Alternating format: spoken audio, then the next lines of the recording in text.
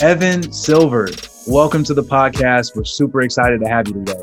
Yes, I use this word a lot, excited, but I'm ready to just jump into this conversation because I think I'm going to learn a lot from it. I know you guys are going to be asking questions, but I'm really excited about the conversation that we're going to have today.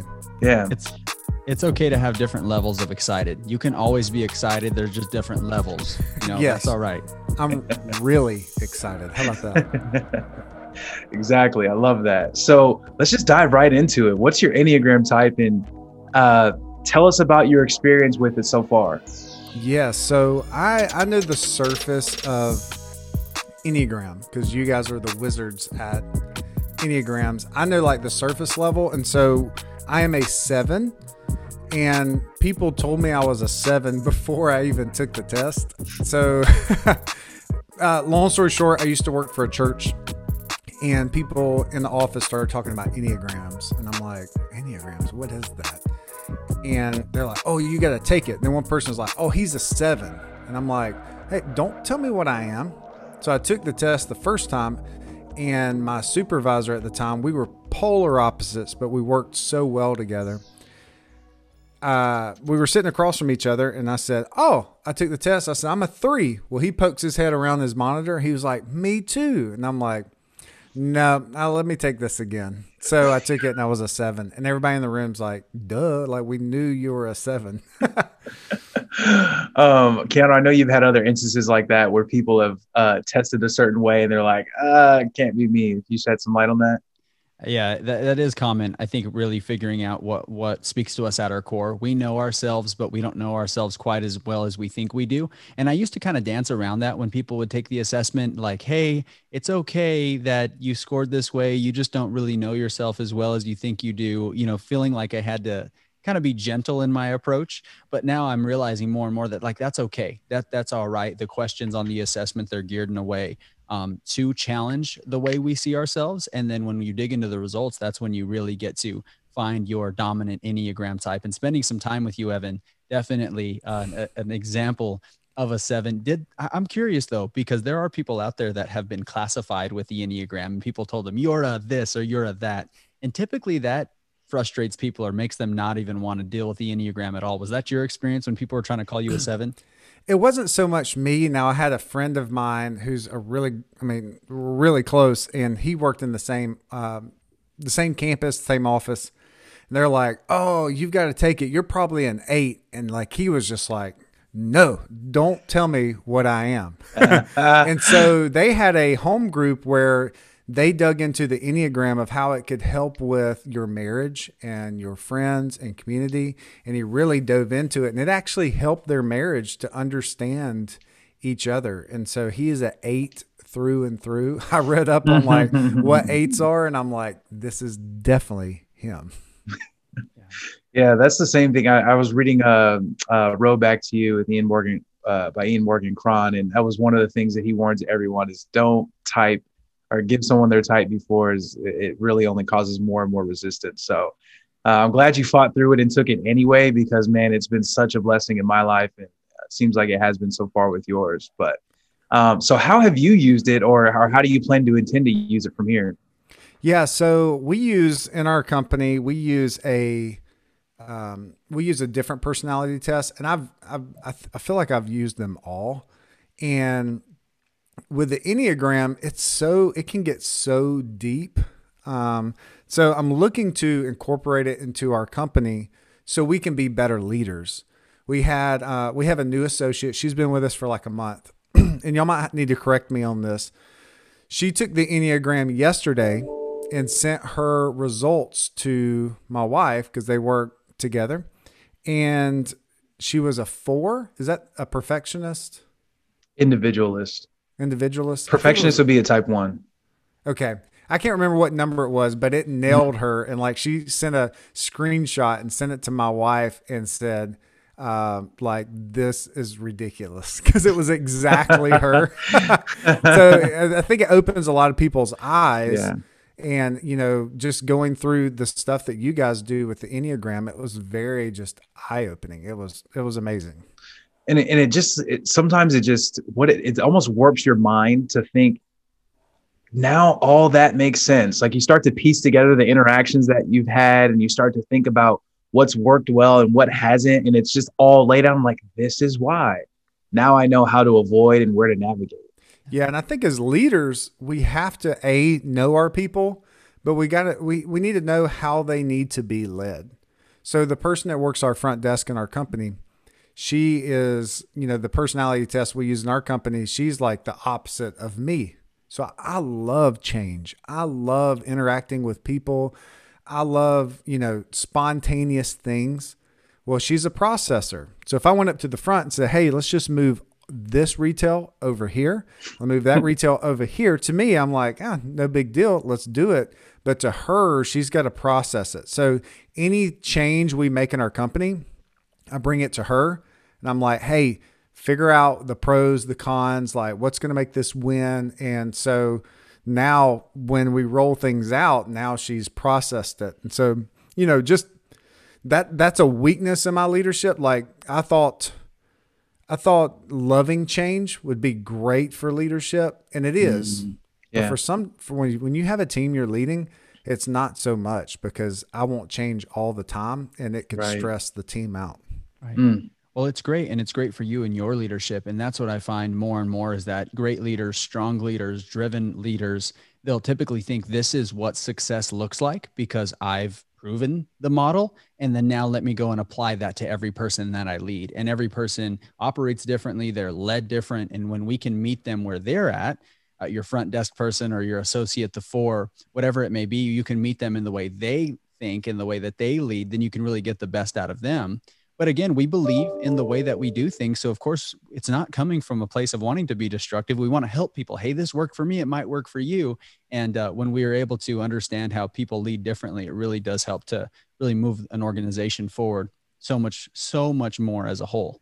Yeah. And I'm more laser focused in on that because I'm 37 years old and we're hiring 18. Well, that's the youngest in our company. She just turned 18.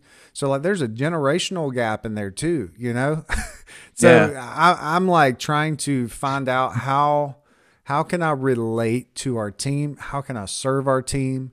And how can I pull out the potential in them to make them a better person? And the Enneagram is, plays a huge part in that, because I don't think a lot of people know, their strengths and weaknesses and who they are and things like that. And I think once you kind of focus, because I know organization is not my strength. Mm-hmm. It is now, but it wasn't before, but I had to get very disciplined. If it's not on the calendar, it's not going to happen for me because I got to be organized and have it. So, I think we can grow through things that might be our weakness in the past, but now with discipline, it can become a strength. How do you, as a leader, leverage that understanding when you understand your weaknesses or your growth opportunities? How do you leverage that understanding to grow as a whole? Oh man, it's a great question. How do I leverage that? I mean, it goes back to discipline. I have to and I don't know if this is going to answer your question truly, but like I lay out my whole week. I lay out my family time. My family time is from 4 to 7. And that's time that we spend with our family. And then every morning, like I need to exercise. The reason I don't exercise? Because it's not on my calendar. So this morning it got changed because my son was sick, but I put, we have a cycling bike downstairs. I put cycling on there for 30 minutes. And so I have to go through and be disciplined. I spend 3 to 4 hours in the salon each day. And that's from 1 to 3, 1 to 4 that I spend in our salon company. Because I believe as leaders, we have to be available, visible, and valuable. So I can be valuable and I can be available. They can call me, but I got to be visible. Mm-hmm. So it's just things like that I look at where I want to be a year, 2, 3, 4, 5 years. And the things that I'm doing now, the disciplines I have now are going to be that person that I'm going to be in 5 years. Does that make sense? Yes. I don't know if that answered your question, but I mean, discipline with my schedule, my boundaries, my guidelines, and communication with my spouse, just, hey, what are some things that I do that frustrate you? One of them is when I take a phone call at dinner or right after dinner during bath time with a salon owner or whoever. And I'm like, okay, that's a guideline, that's a boundary, it's something I need to protect because my marriage is number one. Yes. You definitely answered the question, and you alluded to it earlier. What I was really getting at, you had mentioned the front desk person. You might want to approach something in this way, and that's okay. But you've learned how to leverage her strengths to make up for some of your weaknesses or some of your shortcomings. And so for me, I know, given the Enneagram, there were a lot of assessments that I had taken before that didn't speak to me at this level. So I know now where I need support, and then I take intentional action to surround myself with people that are gifted in those areas, because leaders, we attract who we are, not what we want. So I am naturally going to attract, and you as well, Evan, very naturally driven, aggressive, intense leaders and followers or employees or workers. And if we go too far in that direction without being intentional to mitigate for some of our weaknesses, then we end up creating this culture that's really, it has a lot of big blind spots or gaps. And so that's what I like about leveraging the Enneagram with teams is, one, if you already have a team, then we can shed some light on why your team operates the way it does. Or two, if you're looking to build a team, then we can be very intentional in using it and leveraging that understanding. Yes, I think Andy Stanley said there's a myth that leaders need to be well rounded. You don't need to be well rounded. You need to focus on your strengths and bring people in that help your weaknesses. My wife and I are a perfect example. We're polar opposites, like she's more the numbers. She loves doing bookkeeping. She loves pulling reports and looking at where we were last year to this year. Doesn't that like kind of like freak you out? Like how someone could enjoy that? Yeah. I'm like, I'd rather throw myself through a window than have to deal with a spreadsheet. Me, I love going in, high-fiving people, talking about the guest experience. How can we change things and how can we simplify things to serve our guests, to serve our staff? I love leading meetings. I love getting in front of people and talking. And to her, she's more of an introvert. I'm more of an extrovert. And so that stuff can drain her. Vice versa. Getting behind a computer looking at a spreadsheet can drain me as well. Yeah. What's your wife's Enneagram type? She is a 6. She's a 6 and through. Yes. My wife is a great. Go ahead, Lamar. No, I was saying my wife is a 6 as well. So it's interesting. Like as you were describing that, I see a lot of the same things. Mm-hmm. And it helps because there's such a great balance there. In leadership, there's definitely pride that exists in all of us, especially strong driven leaders, where if someone has strengths that aren't natural to us, that's where that lie or that fallacy will start to creep in, that, oh, I have to be well-rounded. I should be better at everything than everyone. And that's just not true. That starts to create tension or dissension in your ranks or in your business, because you're trying to be better than that person. And that person's naturally gifted at it, instead of just letting them show their value. And then people will walk away because you were trying to be them. And all the while you're robbing them of the value they add to the company instead of just running in your lane. Right. We have someone in our company who leads our whole associate program. So we bring in 5 stylists straight out of school and we put them with 5 educators and we train them and teach them and mentor and coach them through 6 months. Well, my wife was doing it, but she didn't really have the margin to do it. And then someone in our company is super passionate about education. And her dream job was to work at a school teaching cosmetology. And we're like, whoa, why don't you do that in our company? And she was like, is that a thing? And we're like, we can make it a thing. And so we did. And now she's in her sweet spot, just super passionate. She's literally killing it. It's amazing. Well, we've gotten pretty far out ahead of ourselves. Let's go back to the beginning a little bit and let's tell us your story, how you ended up starting Silver Salon, how you ended up here, and the journey that led you here to being a business owner and entrepreneur. Yeah, absolutely. So my wife and I were married in 2009 and 2012. We started a salon. I say we, it was more her. I was traveling in a band I played in the band for 7 years. I came off the road in 2012, but I was literally on the road about to have 4 days off in Vegas with a bunch of band guys. And I was like, oh, this is going to be awesome. I can't wait. And my wife says, Oh, that's our grand opening. I'm actually buying you a plane ticket right now to fly you home, which was probably the best thing. Uh, He but says we that so started in reluctantly. 2000. Yeah, we started in 2012. It was just my wife, and I wasn't all that involved in the salon. And I started working at a church. And while I was working at the church, I learned a lot about leadership and culture. I mean, I was like a sponge. Had a mentor. Well, I had a supervisor at the time. I didn't know he's a mentor. He's still a mentor to this day. And he sat me down. He said, Evan, you've got great potential to be, you've got potential to be a great leader one day. You just need confidence. And I looked at him and in my head, I was like, what's he talking about? Like, what is a leader? Are you talking about like I can be like in management here? Like, I didn't know. I had no clue what it was. And so he just started handing me stuff and little things. And I started to, like, hey, go down to this campus, take this person out to lunch. So I would do that, come back. And slowly but surely, before I knew it, I was taking over the lower part of the state because we had 14 campuses. And I was like, oh, shoot, like I'm doing this. And he's a phenomenal leader. So while I knew a lot about leadership and culture, in 2018, I think it was 2018. Yes. 2020 like flew by so quick. I'm like, should we even count that? Right. 2018, I stepped off staff at the church because I felt like I know God was saying, you need to step into the salon. And I'm like, I don't know anything about the salon industry. I don't do hair.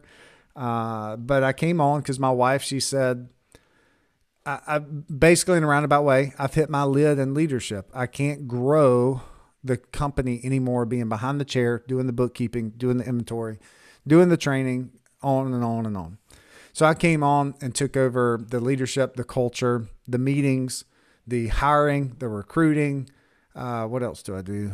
So I took over a lot of that, and yeah, it's been great. I've soaked up the salon industry, which is kind of funny. My friends from 10 years ago, they're like, what? You're in a salon? Like, or do you do hair? I'm like, no, you just don't walk into a salon and do hair. You have to go to school and all that stuff. So I don't do hair, but I do coach salons and try to, I'd coach businesses on leadership and culture. And it's my favorite thing to do, to find the potential in someone that they don't even see, and to pull that out of them. And now we're a staff of 20, 21, I believe. And I want to say 2 years ago, maybe 3 years ago, we had 7 people. So we've grown Wow. a lot.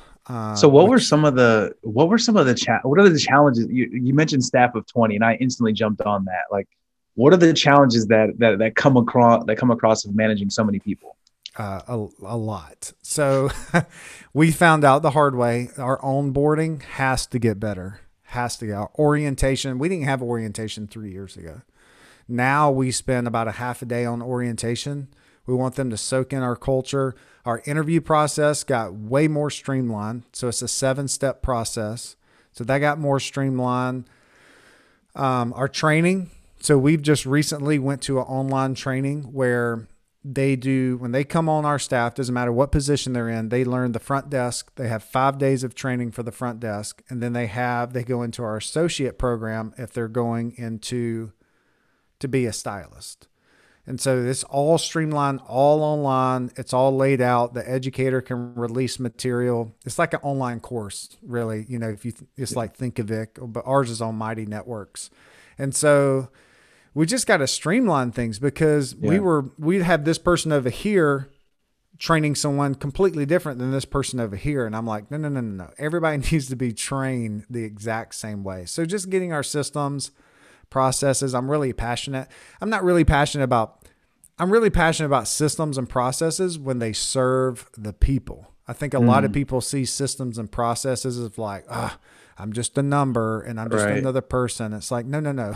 If you were here like 3 years ago, it would have been crazy. So yeah, there has been a lot of challenges growing that quick. You're going to hire some of the wrong people. Some people are going to, because I've heard this. I don't know if this is a fact, but when you hire 10% more of your staff that you currently have, your culture shifts if you like it or not. Mhm. So we got to make sure that we have the right people. I got a quote from someone today that said, you don't hire skill, you hire the heart. Mm. People that have the heart for your company and the passion. I was like, dang, that was really good. So yeah, we've had tons of challenges. We're still working through them as we grow. We just want to make it a seamless process for us and for our staff onboarding. Because if it gets chaotic, people are just like, these people don't have it together. Yeah. You know? Right. Yeah. We call that hire who, not what. Yeah. And I love it. it's so impactful, and it's such a great tool. At the same time, when you hire who, not what, you have to be very intentional about letting them know that it's who they are that matters more than what they do. Because we as humans, we all, regardless of our Enneagram type, we're going to try and find our validation in what we do instead of who we are. So I've noticed that just in coaching different businesses, that they'll finally start, okay, we're hiring who, we're not hiring what. And then the person that they hired will start to feel like they have to overcompensate because they don't feel like they're enough, or they don't feel like they're doing enough, or what have you. And I'm very intentional in coaching those leaders and saying, lean back into why you hired them, because it's very hard for people to really realize that they are enough. And we, of course, as Christians, we know that we are enough, not because of what we did, but because who we are in Christ. Mm-hmm. But, we still need that constant reminder that, hey, we are enough. We do have enough, and who we are is more important than what we do. And then on the point of systems and people, coming from Elevation Church, another very large church, you have to have systems in place. It's just too big. It's doing too much to not have great systems. And the constant tension is, are the systems serving the people, or are the people existing to serve the systems? Yes. And we have to constantly have the checks and balances to say, all right, we're serving this system now. This system's become God. And that's not the way it's supposed to be. Systems should exist to serve people always. I love that. And going back to the interview, hiring who, we never, ever once in an interview talk about their cut, their color. Now I might ask, what does a guest, if they sat in your chair and said, I want to do X today, where do you light up if that, whatever they say, is it blonding? Is it, vivid colors? But we never ask. And people are just like, it's so weird to go to an interview and then never ask, because the typical salon's going to ask, they're going to say, hey, here's a model, here's a mannequin, cut hair, do color. How do you foil, blah, blah, blah. You're zoning out because you're like, what is he even talking about? But seriously, like, we never ask any of that because I don't care. We can teach you that. Mm. Wow. That's big. That's a lot of people need to hear that for sure. Where I really want to get into this part. So I'm going to skip down a little bit, but so you are in business with your wife. What advice would you give to other power couples out there in business together? What have you guys had to work through? How have you overcome it? Like, let's unpack that. Yes. So I'll be honest. My wife and I, we have a great relationship. When I came on, I was just like, I wonder if we're going to be able to work together, because my wife is very driven. So like when she goes into the salon, like, she is focused. She is focused on, making money, making the great experience, like hitting her goals. Like, she's very goal driven. And so there would be times where I just like get out of the way, and then I would frustrate her because now I'm 30,000 foot view of like, hey, what if we did this and this? And she's like tugging on me like, hey, our cash flow this month is a little slow. So I would frustrate her and she would frustrate me. But what we did is we found out which lane we're in. So what are you responsible for? What am I responsible for? Mm. And as long as we stayed in each other's lane, we were great. And we have like a working relationship at work. We only have 1,280 square feet in our building, but there'll be times where we wouldn't really see each other. So we made sure that we stayed in each other's lane. If we ever swerved in each other's lane, we usually knew it because, for instance, she's over the person cleaning our salon. So I had a stylist say, hey, can I do someone's hair on Monday when we're closed? And I said, sure. And so what happened was the person is supposed to come clean the style. So I swung in her lane. I should have said, hey, talk to my wife, but my wife is, I mean, she's a freaking, she's incredible. The fact that how she runs a salon out of integrity and how she educates people. We do superlatives every year in our company and at our Christmas party, and she won the leadership award. And I'd like got choked up because I'm just like, I'm not choking up now. She doesn't give herself enough credit as a leader. And I'm like, babe, people voted you the leadership award, And so, just working with my wife is the greatest thing because we can say, hey, we're going to leave at 4 and that's our family time. But, advice to people who are working with their spouse, find your lane and stay in it. It's been it's the best thing for us, our marriage, and our staff, because our staff knows who to go to. And it's not like mom and dad. Well, mom said no, let's go to dad and see if he'll say yes. Yeah. No, that's so good. And I mean, that's practical for whether you're in business with your spouse or just a partner or a friend, whatever it is, a leadership team, we all have our own separate lanes and we start swerving into each other. That's when communication gets dropped. It's like, who owns what? And so it's really, I love how just between you and your wife, you guys have defined that. Other things that I've heard too from other couples is that they have a hard time finding the separation at home. I'm not in business with my wife, so I don't even know if that's even possible to even do something like that. Is that something you always have to live with, or is that something that you and your wife have even had to deal with? Yeah, like bringing it home, bringing work home. Like not being able to shut off business when you come home. Yeah, you don't shut it off. People tell you can do it. I think men are better at this with compartmentalizing things. Mm-hmm. So I can just take things and be like, okay, I'm going to do this tomorrow. Maybe it's my calendar that helps. It's like, I had to have they weren't super tough, but 2 tough conversations yesterday. So I was just like, hey, let's just have these conversations. So at night, we don't have to worry about talking about them tomorrow, Mm-hmm. So I can compartmentalize pretty well. I think again, it's communication. So I might say, hey, I have to do X tonight. It's going to take about 30 minutes. I'll do it after the kids go to bed, just so she's like, okay, well, there's always something that she can work on, like literally, I don't know if y'all do this. Maybe you're a lot more streamlined than I am, but I had a podcast about 98% done. And I released them on Tuesdays. Well, Monday evening, I'm like, oh gosh, I got a podcast going out tomorrow. And so I had to run upstairs. So I told her, I was like, hey, I got to edit this video really quick. I think it's pretty much done. And it was. I just needed to post it. But just communication. You're not going to be able to turn it off. People will tell you that they can. Maybe some people can, but you're always thinking. I think there's times where she'll talk about work and I'm like, hey babe, I'm not in a good headspace to talk about this. She's like, okay. And then vice versa. So, and you'll know your spouse as well. You guys know this. If there's a big idea I have, well, I'm going to make sure that she's in the right headspace and know that she's in a healthy spot. If she's an extrovert or introvert, and if she's had a big day where she's having to talk and perform behind the chair, basically act, she can be drained when she comes home. So that's not the time to be like, hey, what if we did X? She's going to be like, are you freaking serious? But sometimes you'll do that. And she'll be like, I don't care. Just do it. I'm like, oh, let's do it.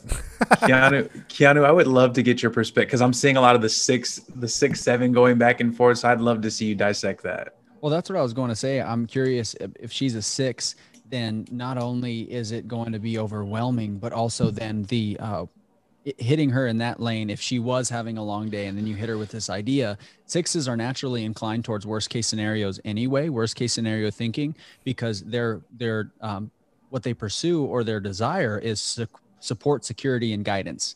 And so if they don't feel the support, the security, and the guidance in the plan, they're going to be even more inclined towards the worst case scenarios and how bad it can be. when you're super excited saying like, but this is how great it's going to be, Right. she's going to naturally, it's going to fall on her ears, and she's going to perceive that as, all right, this is not going to go well. So even Mhm. more so doing things like that to say, hey, I'll wait so this can fall on more fertile ground is extremely wise. But again, especially because we know with all of our Enneagram types, we interpret things or we hear things very differently. And so what sounds like excitement and fun to you would be, could be draining or frustrating or cause fear in her. Have you seen that dynamic between the two of you, given being a 7 and a 6? Oh yes. I'll have this idea, and she knows she's worst case scenario thinker. Like she's very aware of it. So there'll be sometimes where we'll talk about something. She's in salon world. You have these things called walkouts, and they happen more than they should.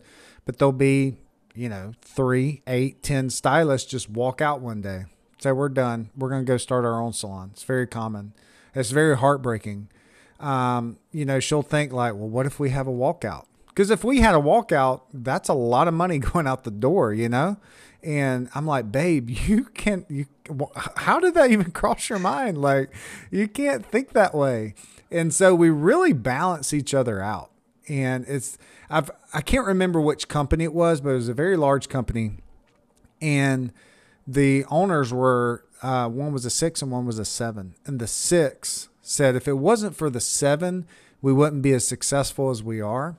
And the 7 said, if it wasn't for the 6, we wouldn't be as successful as we are. And so I think that, we kind of, I can be way up here and she can be down here and vice versa. And we level each other out because she's very practical. Like we are operating our company with 0 debt. And we've been doing that since 2014. So like she knows and like she's prepared. And so I'm super thankful. It's just like in a marriage, you have a spender and you have a saver typically, she's the right. Saver. I'm super thankful for that. And I'm the spender.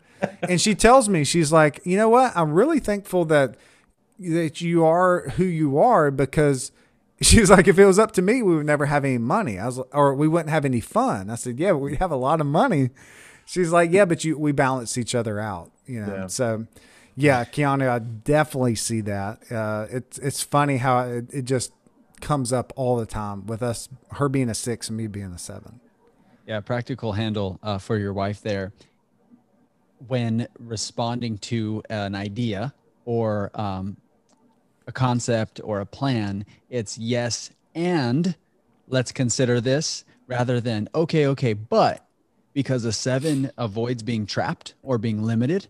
And so that's going to feel limiting to you, and it could really stifle your creativity or even cause frustration. But when a person says yes, and let's consider this, and even me as an 8 with a very strong 7 wing, Lamar's learned this as well in approaching me. If I have an idea, I come into our meetings and I'm like, all right, this is where, we're going to storm the gates of hell. This is what it's going to look like, let's go.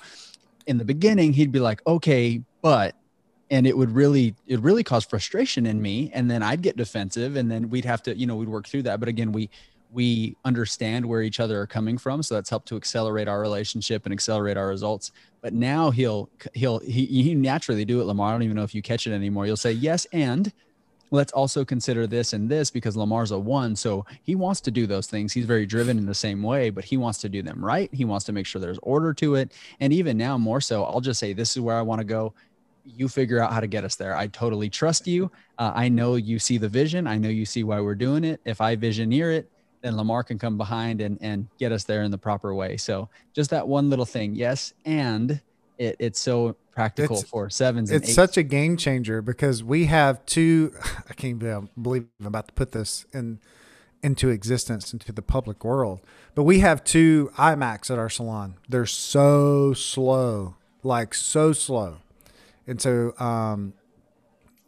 if Tim Cook, if you're listening to this, just DM me on Instagram. But they're so slow, and so I was just like, we got to get new computers.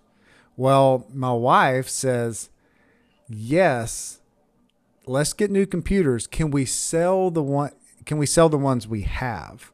And so I did my research. I was like, yes, we can almost get. We went PC. Oh, that hurt. God, it hurt. but it's a touch screen. I'm telling you, touch screen. Come on, Tim.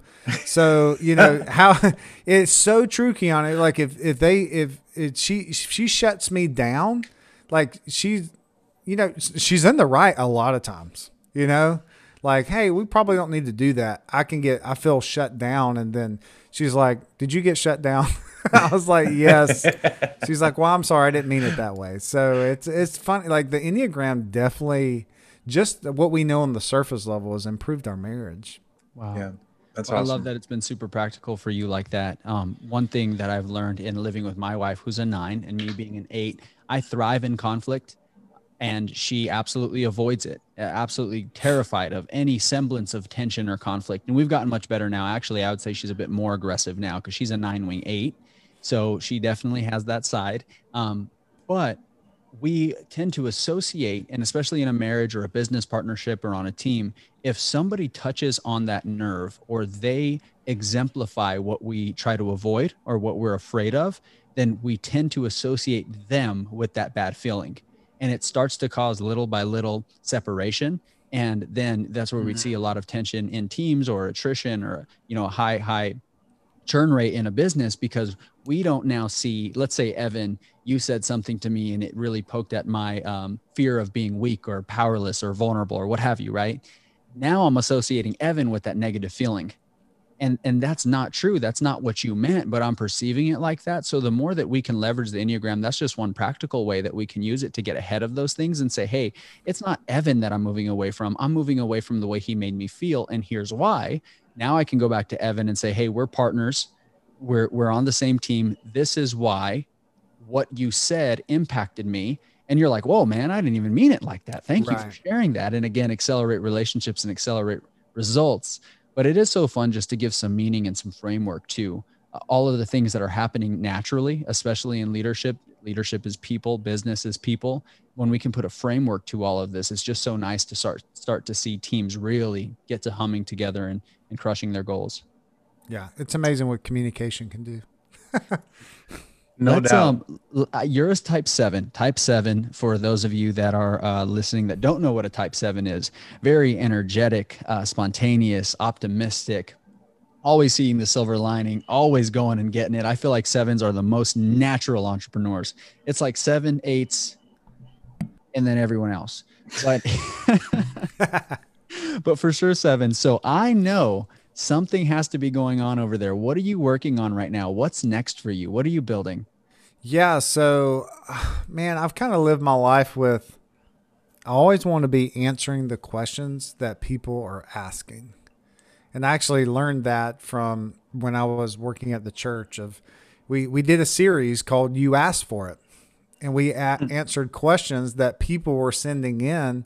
And the crazy thing was, I was just like, we haven't even been hitting on any of these, And I'm like, what business, like in business world marketplace, there's so many businesses that think they're answering the questions people are asking, and they're not. And I'm just like, oh my gosh. So I'm asking people, so what are some of the things you're struggling with? And, a lot of it is leadership, or they have someone on their team that needs leadership development. Where do they go, guys?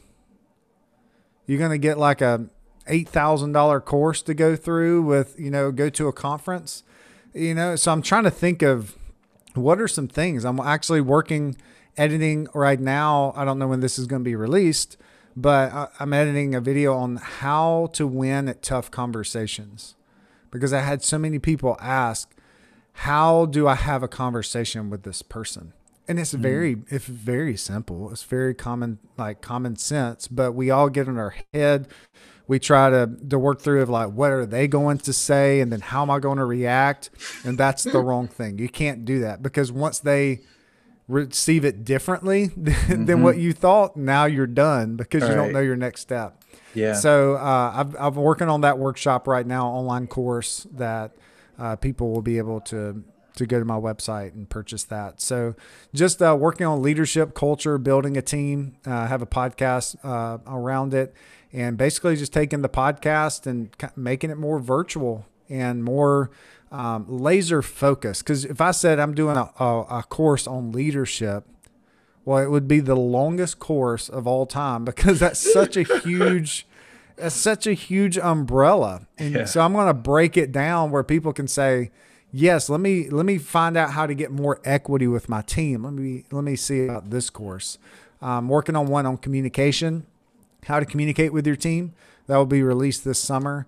But we communicate in our company twice daily in 2 shift meetings, and we communicate a weekly video that we send out every week, and then we meet monthly in person as a team, and then we do one-on-ones in person.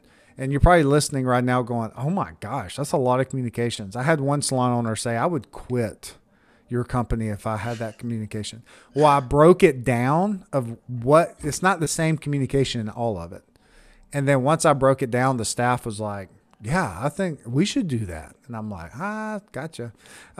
So, Yeah. I'm very 'Cause if you- passionate about communication. because the teams that I've experienced that don't have set and structured meetings is that now you get the text messages all throughout the day, you get the distractions, you get the, well, what about this, and then like there's never that moment where like, oh, I know that, hey, even though I got a question right now, I know that I'm going to be able to at least address it at this time, and it can wait until then.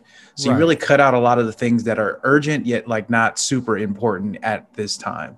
Or Lamar, you're working with someone and then a coworker comes and tells you something and you're like, wait, how did you know that? So, I talked to such and such. And now it's just, now you're going to, what Andy Feel Stanley left says, out, you're yeah. going to fill that gap with, what's the saying? You're going to fill it with suspicion or trust. And a lot of times you're going to fill it with suspicion. Why do they know before me? So my wife and I have a notes app on our phone. And throughout the week, if like, for instance, if stations are not getting cleaned at the end of the week. So on Saturday, whoever works your last shift, you clean your station. And so if they don't clean their stations, I just jot it down on that notes. In our weekly team meeting, I'm like, hey, just a reminder, let's, clean stations at the end of the week. So it's not like everybody get together in person and talk. Because when they're in person, that's where I want to do, this is where we're moving forward. This is our vision. This is why we exist. This is motivational, inspirational. I don't want to hit, hey, you need to clean your bowls after you use them with color in it. I'm like, I don't want to waste your time. We can do that through a video that I record. Right. Well, and I want to speak to leaders that are listening right now. That's a great indicator that you're not providing enough clarity or you're not providing enough development for your team. If they're constantly coming to you or they're constantly asking questions, I know as a leader that can get frustrating. But you have to take a look inward and say, okay, how am I responsible for that? Because that's what I tell, my team is that, hey, if there's clarity that needs to be had, that's on me. I need to work to provide more clarity. And then there's a certain point where we want people to be proactive and start taking action on it. And some people need more clarity than others. Type 6 is definitely being one of those types. Type 1's definitely, type 5's definitely being those types. Others will just more naturally spring into action to say, all right, I know the directive, I'll go and make it happen. But as leaders, if you're constantly being asked, if you're constantly being bothered with these things, then you are not providing enough clarity. You're not providing the development to support them in doing what needs to be done. So yeah, that, like Lamar, you were saying, if some people, they don't want to meet, well, you end up losing so much more time because we could have just settled all of this in one meeting. Now it's the back and forth and the constant, so you can't go wrong with over communicating. I don't think there is such thing as over communication, period. And Evan, I like the culture that you've created there because some people might say, I would quit if I had to have that many meetings or this and that. Exactly. You'd Bye. be like, but you'd probably be fired because you don't fit here. And that's okay. This is our culture. Our culture is strong in communication. We're very driven towards a goal. That's who we want. If that doesn't work for you, that's fine. It's not a knock against you. We'll find a place for you to fit in just fine. Yeah. And a friend of mine told me this. We don't get to decide if we're good communicators. Others do. And I was like, once I heard that, I was like, oh man. Because sometimes we think, oh yeah, we're great communicators. It's like, well, go ask your team. Ask them the hard question. What's it like to be on the other side of me? What's something I need to know that I don't? Or tell me something I don't want to hear, but I need to. And you start asking questions like that, you'll get true, honest feedback. But you can't defend yourself when they give you those feedback. Well, I did that because, no, you just say thank you and get better. Yes, take it. And you have to put yourself as a leader. Again, the leader is the tip of the spear. They're supposed to get the dirtiest, the bloodiest, and take the most of the damage. You have to understand that that's okay. And to know that, hey, I'm going to put myself in a place to probably get wrecked right now. But I Mm-hmm. prayed on it this morning. I'm prepared. I had a hearty breakfast. Let me have it, right? This is gonna hurt. I know it's going to hurt, but it's necessary. I was talking to a leader yesterday, and I told them, you can be right or you can be effective. Because this leader, one thing that they were processing was, well, I want to, they just won't see it the way I want them to see it. And furthermore, this wasn't a leader and a subordinate. This was more of a partnership. So that's going to get really ugly really fast. And Mm-hmm. so that person was saying they just won't listen. Well, let them lead them to where you're trying to get them to go. So if I had something for Lamar to do and I'm just like a club to the head, hey, this is what needs to be done, and it's in direct opposition to the way he's been doing it, there's going to be a whole lot of tension there. Rather, I could ask him questions and let him arrive at the solution by himself. That's effective.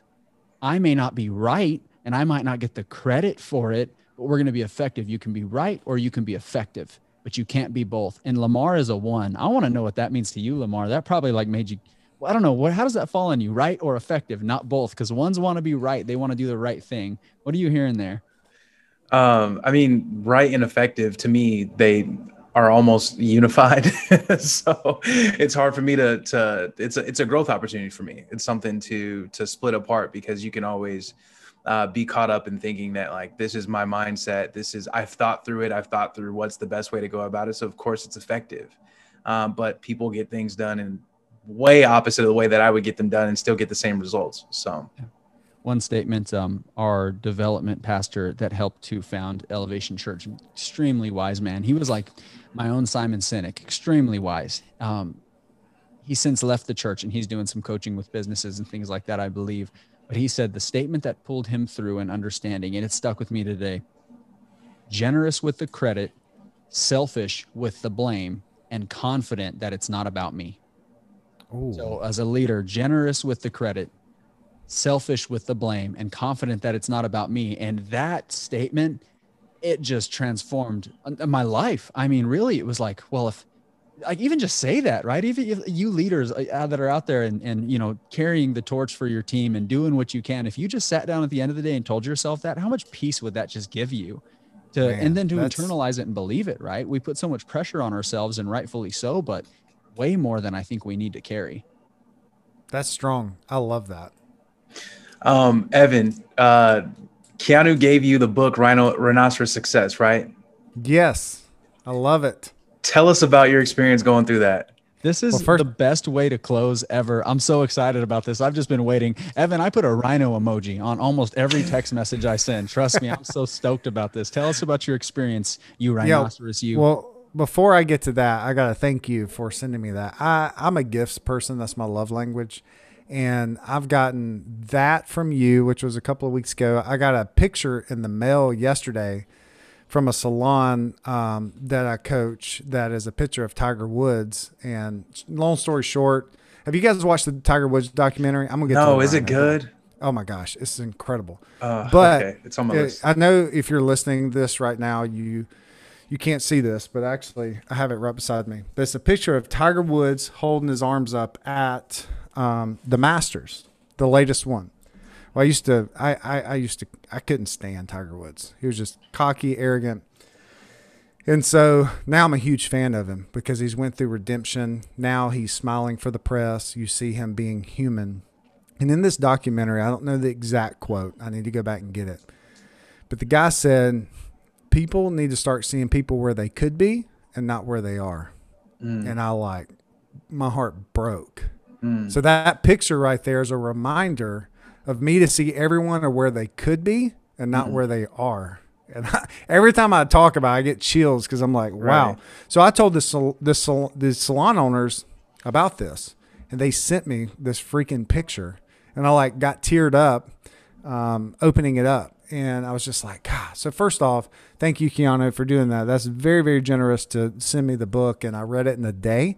And it, I'm telling you, man, I think about it all the time. So what does it mean to be a rhino? And the shortest way is just attack the day. attack opportunities. Because there's so many times where the biggest thing I got out of it was that cows see opportunities go by, and they're slow moving. And now this might be really bad, but I'll go somewhere where there's not a great guest experience, or, the person at the grocery store is scanning the stuff. Because when I worked at a grocery store, I was scanning things quick, like bleep, bleep, bleep, bleep. And it's like bleep, bleep. And I'm like, oh my gosh, I've got a cow scanning my stuff. Yeah, I don't tell them that.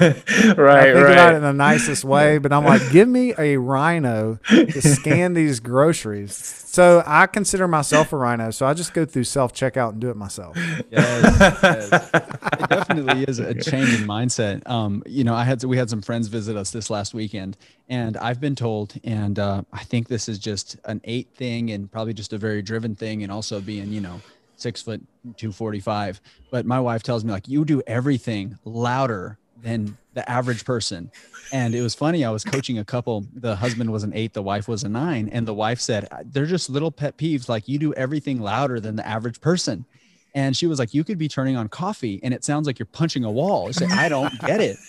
So anyways, I had some friends staying over, and I wake up very, very early, and I'm, doing my thing in the morning, and I'm trying to be quiet, Evan.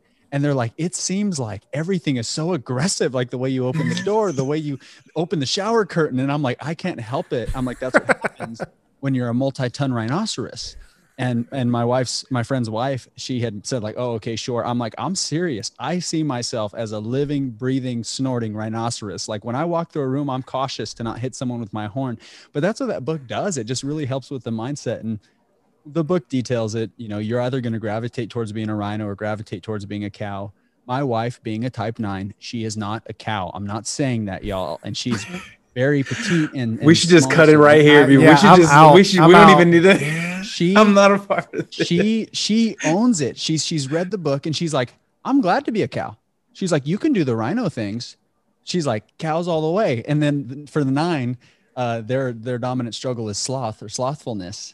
So she loves it. She's like, heck yeah, sloth. And so it's just interesting, and that's okay, right? We need all types, but you're one. You're married, so you're one. Brother. Love it. Well, Evan, it has been a pleasure, man. I hope someday we can have you back again to see what the next chapter of things that you've been creating and envisioning with you and your wife and your team and your business. But this has been a pleasure. Any one last word you want to say to our listeners? Oh, you put me on the spot. I did. I got you there. Yeah, man, I'm just going to go back to that Tiger Woods picture. Like, start seeing people of where they could be and not where they are. And I say that for your listeners. I say that to myself every freaking day, because people do have struggles. When we do one-on-ones with our staff, I ask where they're at 1 to 10. And, there's times where they're 5 or 6s. And I'm like, that's okay. I think as leaders, we've got to start leading people differently individually. And I think that shapes the culture. I say leadership is the fastest way to grow the culture you need and to build the team that you dream of. So start seeing people where they could be and not where they're at right now. So it's been an honor to be on this podcast, hanging out with you guys. So thank you so much for having me on. Thank you, Evan. And tell people where they can find your podcast and where they can find you on social. Yeah, so my podcast is called Touch the Line. People recently are like, what does that mean? It's remember when you used to do suicide drills and sports, and the great people touched the line.